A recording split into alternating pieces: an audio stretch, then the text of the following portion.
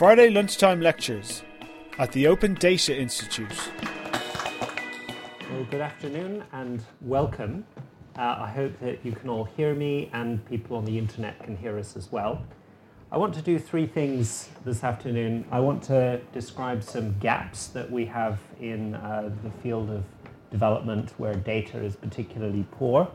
I want to describe the initiatives that are being undertaken to close these gaps. And I want to share the findings of the work that we have been doing at Publish What You Fund to assess the transparency of aid and the results in the hope of promoting greater transparency. Copies of our report are available outside the room, so please do take one as you leave. First, on some gaps, and I wanted to refer back to my experience working with the government of Sierra Leone in 2014 during the Ebola crisis. We had a number of data gaps that hit us simultaneously, and I was working in the Ebola situation room, so I had to deal with these firsthand.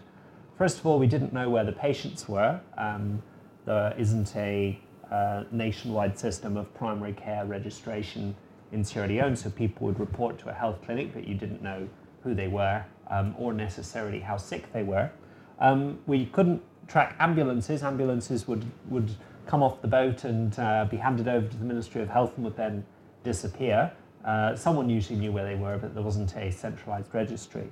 And in many cases, Ebola relief workers were paid late or not at all, either because they weren't on the payroll or because the people who were on the payroll weren't actually working on Ebola. And some people were also on the payroll multiple times. And this, of course, was both insulting to the people who were working and putting themselves at risk, but actually put the quality of the health service under significant threat. But two other crises hit Sierra Leone at the same time as Ebola. The second was the collapse of the mining industry. Ebola made this worse, but it was going to happen anyway. Iron ore was their major export, and the price of iron ore has fallen a lot in the past few years as China's economy slowed down, and most of the mining companies are privately quoted, some of them on the alternative investment market in London, which has very low standards of disclosure. So you can't find out who the mining companies are who are operating in Sierra Leone. You can't see the contracts under which they operate. You can't see their tax returns or their company returns because in many cases they're privately held or registered in countries with low disclosure standards. And so you also can't see how much they've paid government officials legally or illegally to operate in the country. And some of you might have seen a report by Global Witness that came out on this yesterday, looking at a very similar case in Liberia, which I'm also familiar with. The third problem that hit at the same time was that the tax collection fell for two reasons. One, the economy was slowing down anyway because of Ebola. Two, the way you pay your taxes in Sierra Leone is that you physically go into the Ministry of Finance and hand over cash, and people were afraid to do that because of restrictions on movement, quarantine, and so on. As the Ministry of Finance didn't know how much money was coming in, had to delay payments to civil servants and to suppliers, which in turn slowed the economy further. And bad data doesn't cause these problems, it compounds them. And whilst Sierra Leone in Ebola was maybe an extreme case, you do have problems like this occurring whenever there is a natural disaster, such as the earthquake in Nepal, or in countries that are highly corrupt or poorly governed, of which there are many. It's not just emergencies, though. This is bad or absent data is also a problem in more stable development situations. A few more examples. Nigeria, GDP doubled almost overnight a few years ago because of a change in how it was measured. Essentially, IT, telecoms, financial services, which didn't really exist in 1990 when the method of calculation was last updated, were included in GDP for the first time. Nigeria's GDP appeared to grow very substantially, and that matters because once you're a middle-income country, you can no longer borrow from the World Bank at concessional rates, which is a big deal in a country whose export revenues have been falling as the oil price fell. We don't know how many women die giving birth. We know that the number is falling, but we don't know how fast, by how much. And the reason for that is that only 1 in 5 African countries derives its maternal mortality rate from death registries. Sounds like a very small thing, but if you keep registries of birth but not of death, the only way to work out your maternal mortality is by doing estimates based on your GDP and women's education levels. Those are poor proxies, particularly in countries with very varied access to healthcare, such as Nigeria, where the condition of women's health in the north of the country is dramatically different from the south. Finally, agricultural production, problem I'm familiar with from my time in Ethiopia. We repeatedly encountered the situation that, according to one set of government statistics, Ethiopia's agricultural production was growing by leaps and bounds. And yet there were recurrent shortages of food and the price of food remained high. So how do you reconcile apparently growing production with shortages of food? It can't be exports because there are really only 1 or 2 ports through which the food could be exported and it wasn't going through them. So either people are eating more food and we don't know, or more likely the growth in production is ephemeral. It's an artifact of the statistics. So all of these examples demonstrate, I think, why we need better data in development. And now I want to tell you a little bit about what the international community is trying to do to fix it. Well, the first is the traditional top-down statistical survey method. There has been a surge in the number of surveys, that's the red and the blue lines, conducted in developing countries over the past few decades. The World Bank and the UN agencies sponsor a large number of household surveys. Increasingly, they sponsor a census as well. And as the number of mobile phone subscriptions has gone from 0 to near universal, it's become cheaper and easier to administer surveys. You don't have to send enumerators to knock on doors anymore. You can call people, although that introduces a bias, of course, in favour of younger people living in urban areas. So we have more surveys taking place. A lot of them are still funded by the donors, though, so they introduce their own priorities, not always the same as the country's priorities. Second, people generate their own data. There's been an anti-corruption conference in London this week. Much of the talk has been about rich countries pointing the finger at poor countries and saying you're corrupt. There hasn't been much talk of the steps that people are taking to fix corruption in their own backyard. This is an initiative from India in which people are encouraged to report anonymously when they're paid a bribe to a public official. It starts as a small thing, but when I last looked at this a few months ago, over 60,000 Indians had filed a report. 900, they'd also found, in addition to the number of corrupt officials, 945 honest officials had also been reported, which was encouraging. And as you can see from the map, the largest number actually came from, of reports came from some of the southern states in India where the tech industry is headquartered. So there is an association between mobile phone spread use, literacy, and the ability of people to stand up for themselves and say no to paying bribes.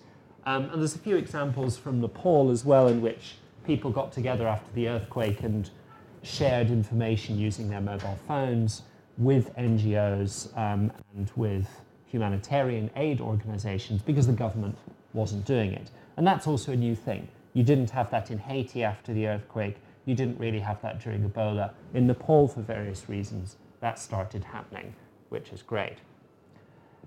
We're in the Open Data Institute, so there's an obligatory reference to big data. Big data is not necessarily open, of course, and big data carries all sorts of risks with it, such as in this celebrated, some would say notorious example from Côte d'Ivoire of using mobile phone ID call records to trace the spread of malaria.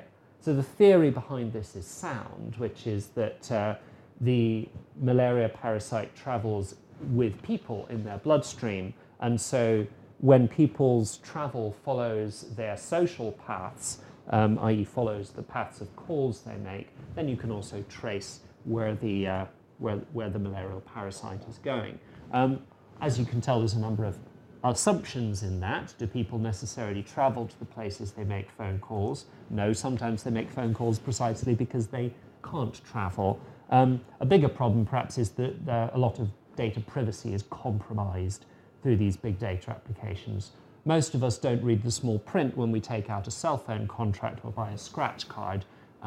We might be surprised if we learnt that the company we bought the scratch card from was then sharing data with authorities about where we were and what the and where we were making calls to. So this is quite a controversial application, and there was a report out last month on this being used to track Ebola in Sierra Leone. The report actually says cell phone call data records, a big data disaster. Go take a look at that if you believe big data is the answer to everything. But we're at the ODI, so I'm sure we don't believe that.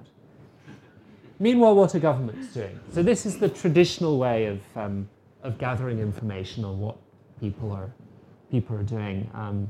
The government conducts a census, conducts surveys, collects statistics. Development initiatives looked at the countries of sub-Saharan Africa and tried to work out when they last did all of these things.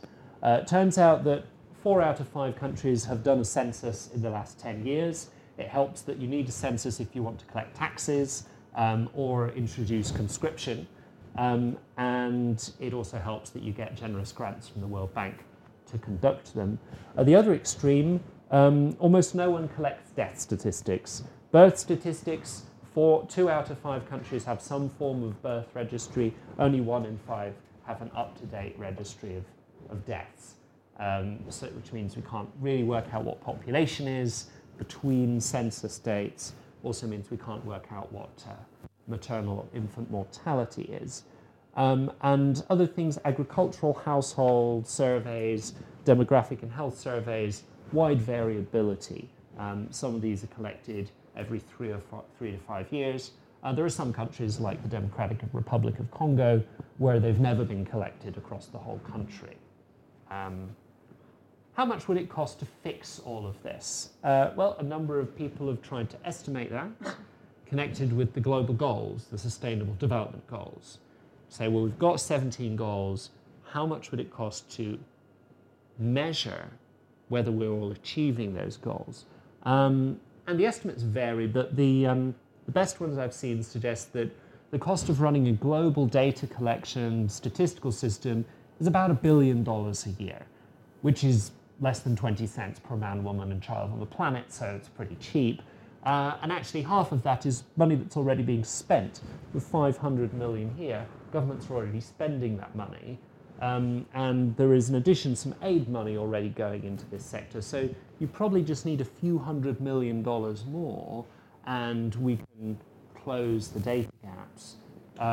Having said that, that involves working in countries like Sudan, like DRC, like Afghanistan, which are difficult and expensive to work in. Not everywhere is as easy to access or as readily IT as the countries that we saw earlier, Nigeria or Sierra Leone, which are relatively easy to get around. But still, in the grand scheme of things, that's not a lot of money if it's appropriately directed. And indeed, a number of donors have stepped up and said they will provide that money, including the UK. And that's that third part of providing the money, the aid money, and where that goes, that I want to move on to now. And this is a little plug for the work that my organisation does, Publish What You Fund. We campaign for aid transparency. We believe that aid is great, but it could be so much better. And part of making it better involves showing people what it is, where it's going, what the results are, learn from the mistakes, and encourage people who are the recipients, the beneficiaries of aid, to have a greater say in how it's spent. So our process is to assess the data of 46 agencies in 22 countries and a whole bunch of multilateral organizations too. We work with 36 independent reviewers over a period of 14 weeks. I just say this to impress the donors with how thorough we are. And here's how your score is derived. 10 points for commitment, having a freedom of information law or open data law. 25 points for organizational level transparency, things like publishing a budget, contact details so people can get in touch with you. And nearly 2/3 of the points, 65 out of 100 points, we award for details of your activities, because most aid projects are projects. It's a sum of money that goes from one organization to another to deliver a specific good or service, and we're trying to assess the quality of information on that good or service. So what we've found over the past few years, aid has been getting more transparent. Contrasting our 2013 index, in which only 6% of the donors met the highest standard, what we call a very good category, by the time of our 2016 index, published last month, that went up to 22% of donors. And in terms of the numbers, that means that 10 big donors, including the Department for International Development, the World Bank, the United Nations Development Programme, and the Global Fund for AIDS, TB, and Malaria, all meet this highest quality standard, and between them they account for a quarter of global aid. So that's not bad. Aid has gone from one of the least transparent sectors that governments fund to one of the most transparent over the past 5 or 6 years. We'll take a little bit of credit for that, but most of the credit actually belongs to the donors who saw the light and invested in systems to produce this data. Here's the full list. Sorry, I forgot to mention Sweden and some of the regional development banks as well.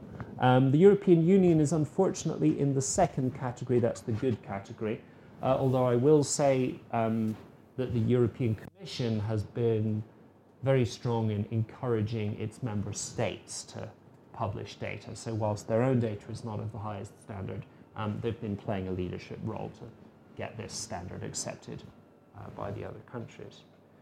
The result of all of this is that we're seeing a gradual shift from annual reporting to real-time data sharing.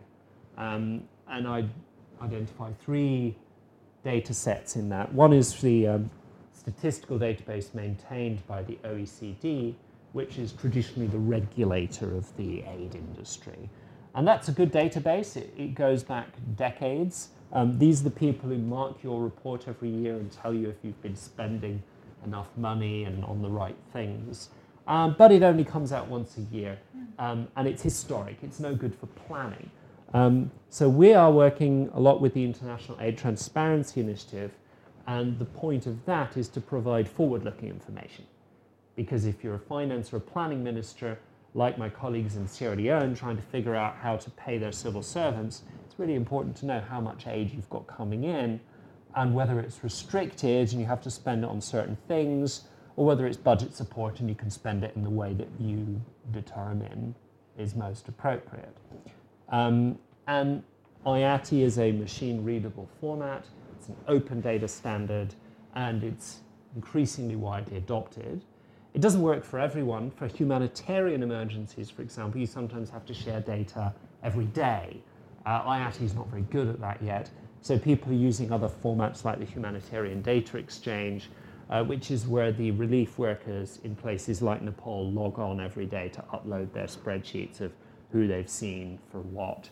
And there are increasing moves afoot to try and make that data machine readable and interoperable as well, so you don't end up with the situation that was common in Haiti after the earthquake, where a whole bunch of NGOs went to the same district and tried to do the same thing without informing each other of what they were up to. The result of all of this is growing quantities of open data in the IATI standard from a growing number of publishers. These are over 400 by now. Chart's slightly out of date. I think it's close to 450 now. And all agencies of all shapes or sizes are publishing. DFID was the first in 2011. The World Bank followed shortly after. Recently, we've had a whole group of NGOs, especially British, Dutch, and Belgian NGOs, start publishing data. And the result of all of that, if we get it right, is that you can follow the money. So you can look at a pot of cash that has gone from DFID to the UN High Commission for Refugees, assigned for aid in Syria. The UN High Commission for Refugees then commissions the Red Cross or Médecins Sans Frontières to deliver a certain service. You can follow that, and then you can see which Syrian organizations they've commissioned to deliver services inside Syria. You can't always follow the money because sometimes you have to protect the identity of the beneficiaries and of the organizations, especially working in war zones. But at least in principle, it's possible. And where there isn't a war zone, where there are no risks to people's life, we very much encourage that sort of transparency. There's still a problem with forward-looking data. We're expecting about $120 billion of aid. That's technically overseas development assistance as defined by the OECD in the year 2016. As of November last year, only 20% of that 24 billion had actually been published in open data budget form. So imagine you're writing the budget of Sierra Leone, but you've only got 20% of the aid that you can expect on your own budget. So what are you going to do about the other 80%? And if you look 2 years out, only 10 billion of an expected 120 billion was on the registry. So there's clearly work to be done there. But this is up from 0 5 years ago, so we are making progress. Who's using the data? So primarily this data is supposed to be used by developing countries for decision-making, counting and reporting. And there are a number of countries coded in dark blue here that have built some sort of import system. Now, just because they've got an import system doesn't mean they're using it. You can import data into your own budget software and then ignore the software and carry on writing a budget on paper as you always have. But technically it's possible. And now the challenge is to raise awareness and get people to actually use the data. We also have a large number of countries coded in green who are committed to doing this in principle but haven't got round to it yet. And this is the problem of low capacity. There are many, many competing priorities. What's more important to you? Do you do a census? Do you do an agricultural survey? Or do you do open aid data? Ultimately, you want to do all three, but you have to pick one. Generally, people pick the census if there's only one they can do, because that's where the money is. So we'd like to see a lot more countries using this data, and NGOs too. Some of them have started, but there's a long way to go. How about news stories? What are people doing back home with the data? So here's a few news stories I found in the past few months. They tend to be of the aid bashing variety. So there's quite a lot of this in the Daily Mail at the moment. There's regular campaigns to say, well, why are we giving money to flood victims in Pakistan when we have flood victims in the UK? And you point out that when floods hit Pakistan in 2012, it affected 30 million people. When they hit Somerset a year or two ago, they affected about 30,000. But that argument doesn't always go down too well. And so you do get people in the aid industry get a bit frustrated with transparency because this is the sort of headline that results. But my view is we have to deal with that. This is a large amount of money. We have to be open about where it goes, and we have to justify it to taxpayers and not try to hide it and pretend everything's okay. So here are two headlines I thought were more encouraging. One was an investigation by Simon Cox at the BBC into where aid to Syria is actually going. Is it going inside Syria? Is it going to the refugee camps in Lebanon, Jordan, and Turkey? Or is it actually going to pay benefits for Syrian refugees in Europe? And at least the UK's aid money, it turns out less than half of that 1 billion actually ends up in Syria. And a lot of it gets eaten up in overheads by the various organisations, some of which are justified, right? It's difficult and expensive to run programmes in Syria out of a base in Turkey. And some of it, frankly, is waste and duplication. And this is the most interesting for a US taxpayer. The largest recipient of foreign aid for the US is actually Israel at $3 billion a year. And that's military aid, which is the least transparent form of aid, but according to the US government is still aid, so we should know about it. That's all. I hope that was interesting. Let's have some questions. Thank you so much. We still have time for a few questions. So yeah, if you want to ask a question. I want to ask, are these data open, or as you mentioned, there is any, there's a trend to centralize the data in order everybody can exploit the data? Thank you. So the question is how much this data is open. The answer varies. International data sets, so data that's collected and published by the World Bank, the OECD, the United Nations, almost all of that is now open. 5 or 6 years ago, it wasn't. Now it is. There's a huge victory for the open data movement, and a lot of that information is really useful. On the other hand, data collected and published at the national level usually isn't open. So UK, US, most European countries, you can get access to something like the census now. You can't do that for Nigeria. In fact, Nigeria hasn't conducted a census for a very long time. So it's very difficult to even estimate how many people there are in Nigeria. And in general, when I look at government's open data pages, they put one big data dump out there once, and then they don't update it. So Kenya did a great open data initiative in 2010 or 11, released a load of really interesting information about agricultural productivity and regional and household incomes disaggregated by regional level and disaggregated by gender. And I thought it was amazing. But 5 years later, it hasn't been updated. The same data set is still sitting there. So theoretically, it might be open data, but in practice, it's not very useful. And I think we need to do better as advocates in saying, look, it's not just about making your data open in the sense of technically ticking the box of having an open license for reuse and not charging for it. It's also updating it regularly, putting it somewhere that people can find, putting it in the national language. It's amazing how much data on Francophone African countries is not published in French, let alone the relevant national languages. More questions?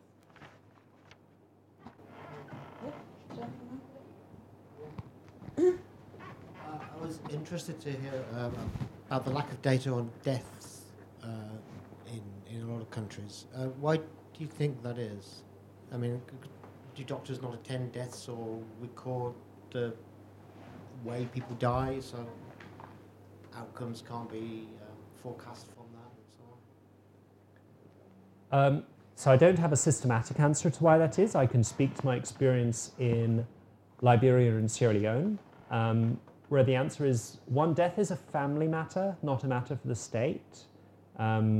And we saw this particularly during the Ebola crisis. People were very reluctant to report deaths in the family because it is the responsibility of the family to make sure that a person is buried appropriately and family members are notified and so on. But they don't view it as the responsibility of the government to collect data on this. And when the majority of deaths take place at home and not in a hospital, it's very difficult to enforce that.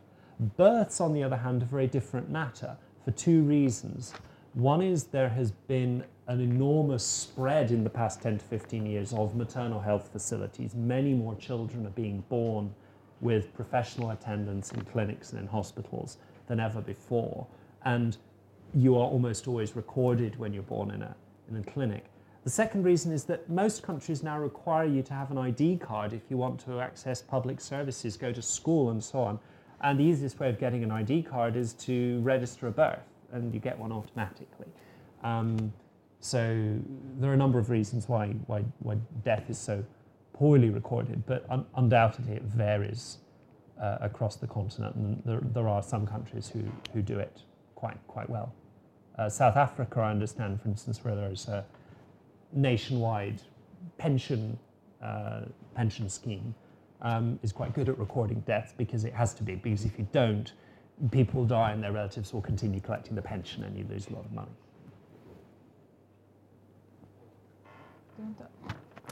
I'm really interested in initiatives like humanitarian data exchange, but I wanted to hear from you as someone with experience. Like, what are the major barriers that aid organisations and NGOs have in sharing and publishing more open data? And what can organisations like the ODI be doing to help them? Good question. So what can what stops humanitarians from sharing data, and what can we do to help? So I'd say there's technical problems and there's cultural problems. Technical problems are, you've just flown in, you're working off a laptop, and there's an emergency, and almost by definition you're probably somewhere that has got poor infrastructure. It's quite difficult to physically share data. You don't have regular internet access, everything's in a spreadsheet on your laptop. The traditional way of doing it, and actually even the military do this, is save data to memory sticks, put it in a Land Rover and drive it around giving it to people. That's gradually getting better. You know, there's very few countries now that don't have broadband internet, at least in the capital. But then there's a whole bunch of cultural barriers. One is that humanitarians, quite rightly in many cases, don't like to talk to the government, because the government is, in a civil war, the government is an agent of violence, whether you agree with them or not, and humanitarians have to be neutral. And the principles of humanitarian engagement in some cases prohibit sharing data with the government, because it may encourage them to go and, most extreme case, bomb a population that's somewhere that you didn't know about. So there's legitimate cultural reasons to be reluctant to share data. There's less legitimate ones too. A lot of people in the development sector, and also peacekeepers, criticize the humanitarians for being standoffish and not wanting to engage with them. And that was certainly my experience in the Ebola crisis. People like Médecins Sans Frontières came in from somewhere like Sudan, where they're used to working with the government as an agent of war, of violence. And, government in Sierra Leone has many problems, but it was not trying to kill people, it was trying to get health services out to them. And they were quite slow to shift their mindset and their way of working to that context. What can we do here? I think one is we need to understand better. The conditions humanitarians work in are very difficult, very different from what most of us experience in our daily lives. Second, we need to work more on data sharing protocols. That's both the technical aspect of making standards interoperable, and also the political aspect of having rules for how and when you share data. And finally, I think we have to learn a little respect. We shouldn't expect to go into Sierra Leone or Liberia and go to the national telecoms regulator and just get a database of all the SIM cards, who they're registered to, and what calls those people have been making. That's against the data protection law of Sierra Leone. If you try to do that here, not only is that against the data protection law, it would also be a criminal offense. So we need to be a lot more respectful of people's laws, cultures, and traditions. And if we can do that, I think over time this will get better. Thank you. We don't have time for questions, but thank you, Rupert, for this excellent lecture. It was really fascinating. Thank you so much. You've been listening to a Friday lunchtime lecture brought to you by the Open Data Institute.